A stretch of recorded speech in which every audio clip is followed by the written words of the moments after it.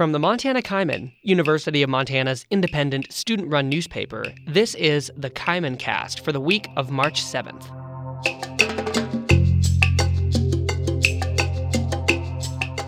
I'm Austin Amestoy. On February 9th, UM students received an alert email warning about increased reports of drug-facilitated assaults at Missoula bars, more commonly known as roofies. So far this semester, the Student Advocacy Resource Center has received 10 reports of roofie assaults, 5 times the amount they normally receive, raising concerns about student safety and awareness.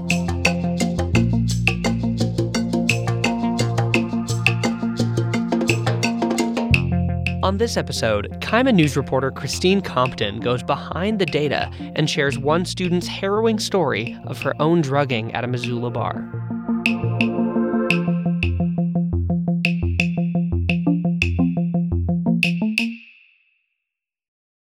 Christine, welcome to the Kaimin Cast. You have some very important information to impart to listeners today. Yeah, thanks for having me. I want to dive right into what we heard off the top, Christine. There's some pretty alarming numbers out right now circulating when it comes to roofies and, date rape, drug-facilitated assaults in Missoula. What is so alarming about the numbers that we're seeing here? Like, what caused this email to be sent out in the first place? The reason why that email was sent out was because it was just so much more than they would normally see. UMPD sent out the email after they received 5 reports of drug-facilitated assault, all from SARC, and all 5 of them within a single week, most expected to come from the exact same weekend. Wow. And those weren't even all of it. The 5 that UMPD received were sent from SARC from that week, but just a few weeks later, SARC would have 10 in total, meaning at least 5 more had come in since the email was sent out. Wow, and that all happened within the span of a few weeks this semester? Yeah. At the time, at least February 21st, there were 10 reports, both direct and indirect reports of drug-facilitated assault. And what that basically means is students can go to SARC and they said, I think I was drugged, I think I experienced this, and my friend also experienced it. And those direct reports plus those indirect reports added up to 10 in total. And that was as of February 21st. All 10 of those happened since the beginning of the semester on January 18th. Wow. Let's actually expand on this number a little bit, though. What are the crimes, or what is the crime we're actually talking about here? Like, what are roofies? Drug-facilitated assault is any time that you are given a substance without your knowledge, perpetrated by someone else. There are 3 drugs that people typically think of when it comes to drug-facilitated assault. It's important to know that these aren't the only drugs this can be used with, and it's not the drugs themselves that are the crime, but it's the people using them. But the drugs themselves are usually known as Rohypnol, GHB, and ketamine. And almost always they're used with alcohol. So Rohypnol it's like a tranquilizer. It's actually illegal in the United States, but in countries where it's legal, it's typically used for sleeping medicine, sometimes as a form of anesthesia. It's particularly dangerous because it's colorless, it's odorless, and it's tasteless. It's nearly impossible to identify. Now, the brand version of Rohypnol now has a slightly blue center. So if you have a clear drink, it's slightly blue, but good luck if you have anything other than a clear drink. And something as low as 1 milligram, that can get you out for 8 hours. Wow. Other drugs like GHB and ketamine, they have a bit stronger tastes. GHB is salty, ketamine's really bitter, harder to hide, but still really powerful. Either way, it can make you feel like you're out of control of your own body. Usually, you can't remember a single thing afterwards. Right, and I imagine the point of using these drugs is that they are very hard to detect even if you're the one drinking the drink, right? Like they're either being masked by the flavor of your beverage or they have no flavor at all. I imagine that makes them not only really dangerous, but also pretty hard to investigate. Absolutely, and that's the other thing. The actual effects of them, they're associated with drinking. Every time you picture what is it like being roofied, or what would it be like to be drugged? You picture someone slipping something into someone's drink. It's alcoholic. And you got to understand, when you're out at the bar, when you're out drinking, you're going to expect for some slight memory problems. You're going to expect to feel a little dizzy. You're going to expect to feel a little bit just out of it in general. So a lot of people don't realize until much later, hours later, days later, that maybe something bad had happened. And even if you realize immediately, it's going to be really hard to actually track it. I have to imagine, though, Christine, I'm hearing you talk about how subtle these, chemicals are when they're added to a drink. and how easily someone could slip something into a drink, this crime has to be something that's pretty hard to investigate. Has that been the case? It's nearly impossible to investigate. Within 24 hours, sometimes barely afterwards, the drug completely metabolizes. It goes through your system. Sometimes it takes less than a few hours. Sometimes it feels terrible to say you're lucky if you have about 36.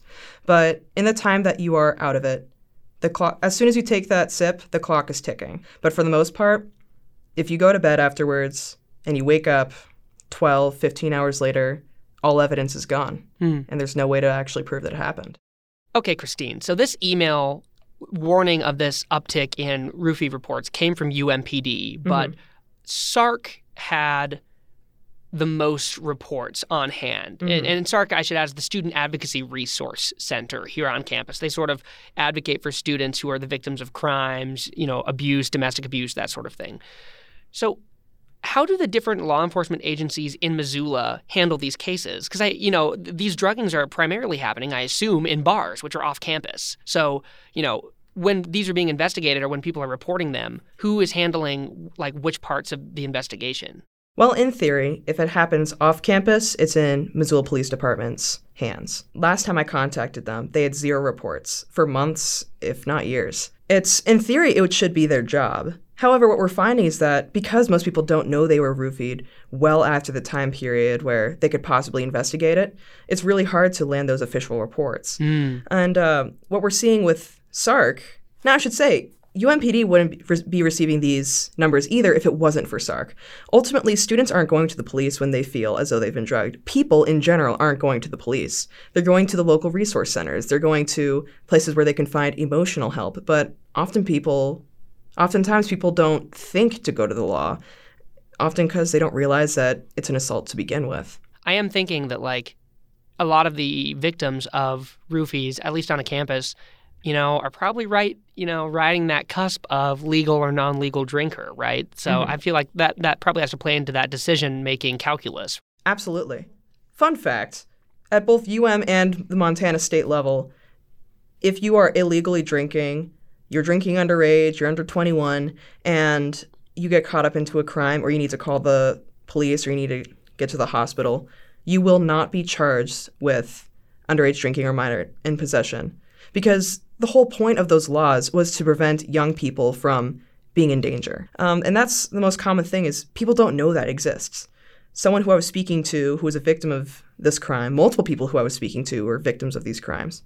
They didn't know that UM has a medical amnesty policy. And it's a relatively recent thing, only implemented within the past few years. Christine, you said that you did talk with a few people who experienced a drug-facilitated assault. So I was hoping you could tell us one of their stories.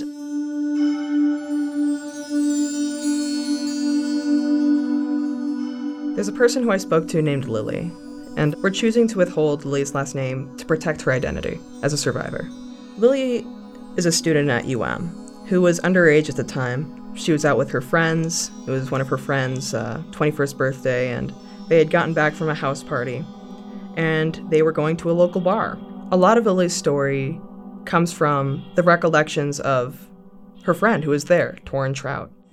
We were just kind of hanging out. She got a vodka cranberry, and we were sitting at a table together, and we were just drinking and having a good time, and she put her cup down to go use the bathroom. When she came back from the restroom, she found that her friends had moved off to the bar, and now surrounding her table were 6 men. She ultimately decided to go up to the men and ask for her drink, and they gave her one. She had gone back to her friends. She sipped it just a few times. Until she started really stumbling, falling backwards on the floor of the bar multiple times, seemed very incoherent, more so than expected for how much I knew she had drank. So, but I wasn't really thinking about the possibility of her necessarily getting roofied. I thought she hadn't eaten anything that day or whatnot, but as the night went on, she just got like more and more incoherent, and to the point where she could like barely stand on her own. And at that point, me and the other friend decided it was time to get out of there. By the time that they had gotten back to their house, one of which was her roommates, was one of her friends there, she was completely unresponsive. No matter what they did, she wouldn't wake up.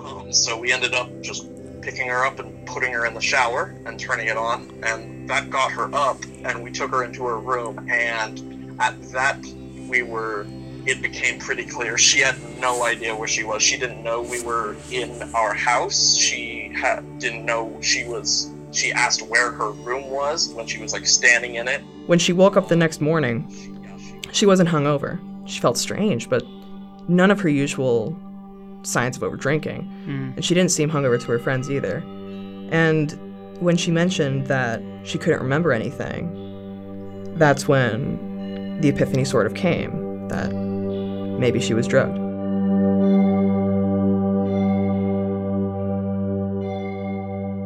So, in Lily's case, neither she nor her friends sought medical help during that process, and she was able to overcome the drug, overnight. Is that sort of how that played out? Yeah. It was Torrin Trout was running the shower over her when he was thinking about maybe going to the hospital just to get her stomach pumped. At the time, they thought that she had just overdrank. But when she had woken up, their attention was sort of on that. But that was a time where they thought about seeking medical attention, but they never went to the hospital. Wow. So, I mean, it sounds like Lily was pretty fortunate to have, made it through this event, I guess, relatively unscathed physically. But of course, we know that there are surely some lasting effects that come with an attack of that nature. But I'm wondering, shifting focus to the bars, how much responsibility do the bars and bartenders carry when it comes to the safety of their customers in these situations? Well, I guess one of the most important things to know is that the only person at fault is the person who is assaulting someone else.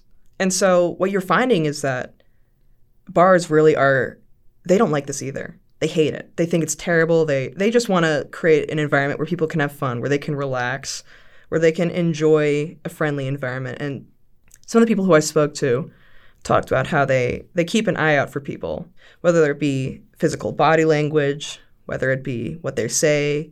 A lot of people say, I should say some of the bartenders I spoke to said they have sort of this instinct about it. It's a matter of maybe street smarts, maybe just naturally knowing that person looks uncomfortable, just a bad feeling in your gut. One of the bartenders I was speaking to, she's the manager of the Rhinoceros. She's Ann Hancock. She mentioned that she always sort of keeps an eye out for the people who, she said, definitely don't look like they should be speaking to each other. She watches for body language. If someone starts to curl in or kind of turn away from the other person, it's always a bad sign. Something that she and other bartenders do is they typically confront them, whether very subtly or very directly. They usually like to make it known that there's help available if you want it. So, Christine, on Monday, we're going to have a deeper look on the Cabin Cast at preventing and treating the effects of these drugs. But, for now, with the knowledge, as you said, that the only person to blame for these crimes is obviously the perpetrator. But knowing that, what have you heard about how to stay safe? If you're in a situation where you might be in danger, one of the biggest things you can do is just be aware. Just keep your drink with you, keep it in your hand, watch your friends too. It shouldn't be up to you or just your friends to keep themselves safe. Work as a team, because you are a team.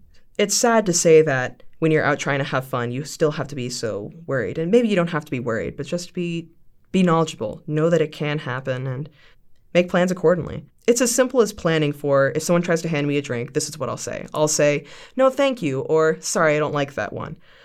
Even that will help you in the moment quickly recall something. Just have a guideline for what to do so you're not completely on your own.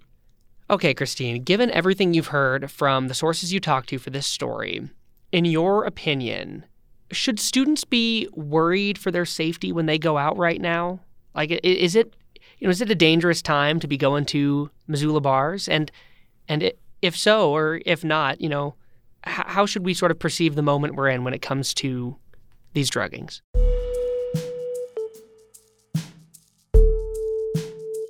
That's the sad thing, is that it's not new. And people shouldn't think that this is going to jump out of the bushes and get them. It's not a guaranteed thing. People shouldn't be afraid to have fun. People shouldn't be afraid to go out and enjoy the world. Otherwise, you let the assaulters win. Mm-hmm. You want to still be able to live your life, but we need to be able to live our lives aware. It may not be new, but it sounds like maybe it's on the rise.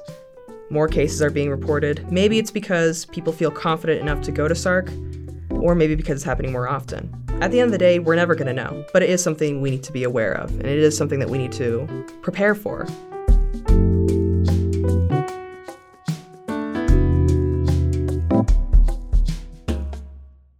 Once again, Christine Compton sharing the story behind a reported rise in drug-facilitated assaults in Missoula. Christine, thanks for coming on and sharing all of your reporting. Thank you so much, Austin.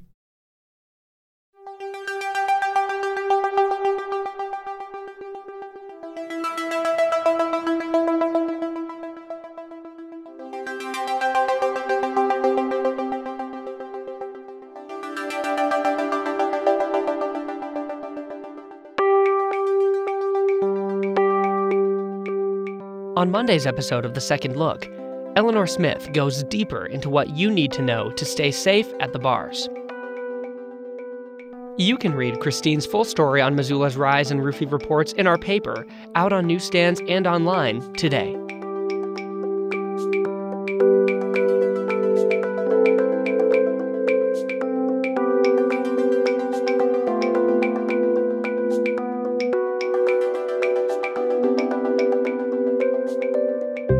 That's it for this week's episode. Next time, it's Women's History Month, and 2 programs are elevating women-owned businesses to the next level. I'll see you there.